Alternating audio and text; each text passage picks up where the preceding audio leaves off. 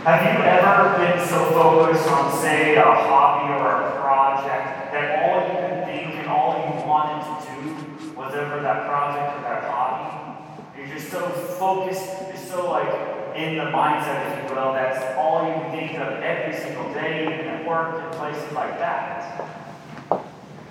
For the past few weeks, I've been getting into baking and been liking to bake and to make things. And of course, I started out with bread because I just like bread. I'm like, hey, let's make my own bread. And sure enough, it's quite easy. Then I moved on to desserts and various things, various goods, muffins, and various things like that. And of course, my mind's like, okay, I want to make that, and I want to make that, I want to make that, and then I want to make that because I just like sweets.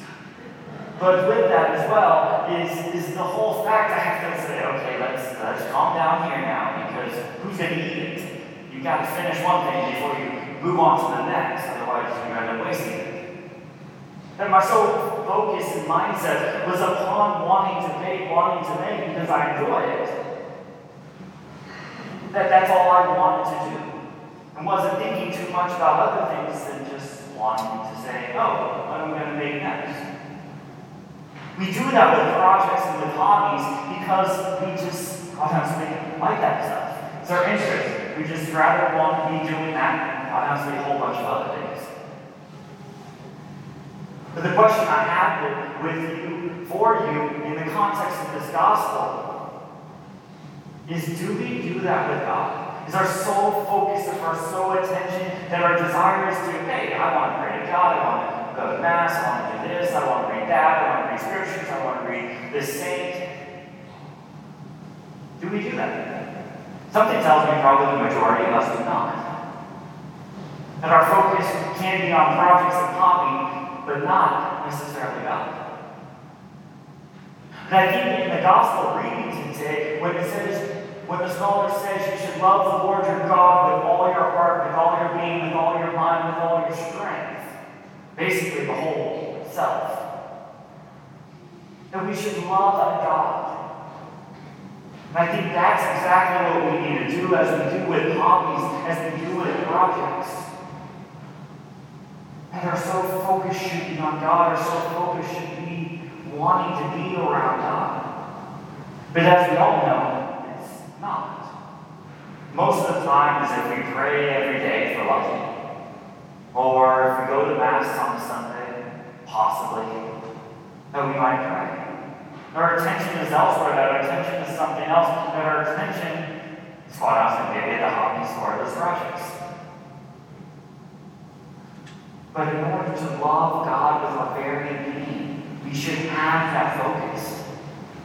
We should have that attention, that our desires is want to do it more and more and more because we love Him so much. Of course, that can all change. That you can have that attention, you can have that desire. And I think it partially comes down to the fact that the reason why we like hobbies and projects is because we care about whatever that is. That we need to care about that hobby and project as much as we do with God. That's so many times that we're saying, hey, I want to do more with God, I want to do this, I want to do that. Because that means that we care. It means that we want to have a relationship, that we want to go with it, that we want to follow Him in our lives. And I think that's what needs to change. Because if we're not happy with what we're doing, if we're not happy coming on Sunday, if we're not happy having a relationship with God, what can make you do and change to make that happen? Because obviously it's never fun, it's never good, it's quite honestly boring if you don't care. You're just like, oh, I go here on a Sunday because I should. Oh, I don't have anything this weekend. Okay, I'm going to Mass. And as we all know, of course, that's not going to get you to go to Mass every Sunday. Because when you do have something that you do care more about, or you do want and desire more, Mass and prayer is easily put away. It easily goes to the side because we have something more important that we want. So how can you, and that's the challenge I want you to do this week, quiet for the rest of your life, not just this week. Challenge you, how are you going to care about God this week? Even if it's just a little bit, we'll take it. That it's a process to get to that level. It's not like all of a sudden tomorrow I'm now caring about this and not caring about anything else. My priorities are God and nothing like that. If that does happen to you, great and wonderful. That's awesome. But in the end, slowly but surely, creating that desire, creating that relationship, wanting and striving to go after Him with your whole being, with your very person, with everything in your life, as much as you do with hobbies and projects. That's ultimately loving God with everything that we desire and everything that we want. But also that gospel reading doesn't just stop there. The whole other part of it is to love your neighbor as yourself, which is another part of it. That's the other, basically, half of the commandments too. Is always loving your neighbor. We hear the story about the robbers, and hopefully none of us will actually be like those priests and the Levites. But I think what can bring us home and can actually make us that we all probably do at times is the small little stuff. Like gossip, like being angry, like being annoyed, like just pissed off at someone else. Those are the stuff that we are not loving our neighbor as ourselves. Because obviously we don't want someone else to do that to us, do we? We don't want them to be angry and upset and want to fix it if we do, if they are. Or if they gossip about you, it's something completely false and wrong. But yet most of us end up giving into it. A lot of times, with the people around us, a lot of times it can be if you work at your workplace.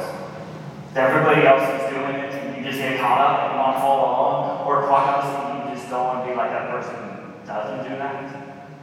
And in a sense, we're afraid to live the Christian life by our words and our actions. For whatever reason. Of course, I'm not saying that you have to go up to every person you meet and talk to, hey, what do you think about Jesus? You can if you want, that's great, that's awesome. I'm not going to say no to that. But it's truly living our life as Christians that God calls us to be, to not be afraid to live as Christ wants us. To love our neighbor as ourselves. Because none of us want that to happen to us. Again, all this stuff is easier said than done. It's not going to go away tomorrow. But it's the process, it's a conversion, it's us trying to go towards Christ. Fully and completely. And it's up to us to have that desire. Christ is not going to say, okay, you care about it now. If you do get that grace, that's awesome. But it takes us, it takes the work of us to cultivate that. To cultivate the love of God in our neighbor. Because in the end, I think that's what, as the gospel says, as Jesus and the scholar says, how we are going to get to eternal life. Of course, He doesn't expect us to do it perfectly. But just when we don't try, when we don't love God or our neighbor, or even try to, is the issue. So we are ultimately called as Christians to live the life that Christ lives, to show the respect and dignity everybody deserves as human beings, and to ultimately love our God, their whole being. That's what I want to challenge you this week, is how are you going to love the Lord your God